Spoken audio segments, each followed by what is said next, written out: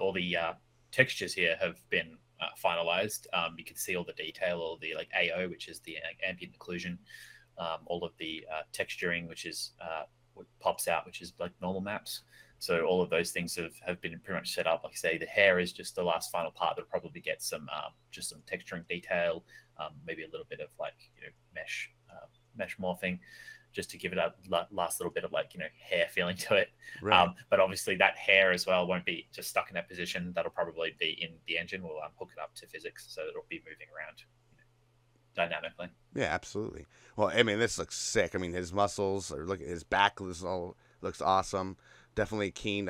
We see some now like a yellow, maybe like an electronic strip implanted through his arms, and then you see a little bit like instead of a what you would see like usually be like the protector that a boxer wears for the kidneys, the kidney protector. You Yep. see some more electronic nodes sort of thing. So Mm. very cool. And of course, these are all going to lead to, like we were talking about last week, some special moves like a cannon punch and that sort of thing, right? Yeah, it's sort of like, as you can see, especially with the back shot, you can see like a cable coming from and to the gloves.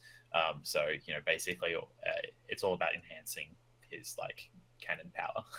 Yeah, that looks sick.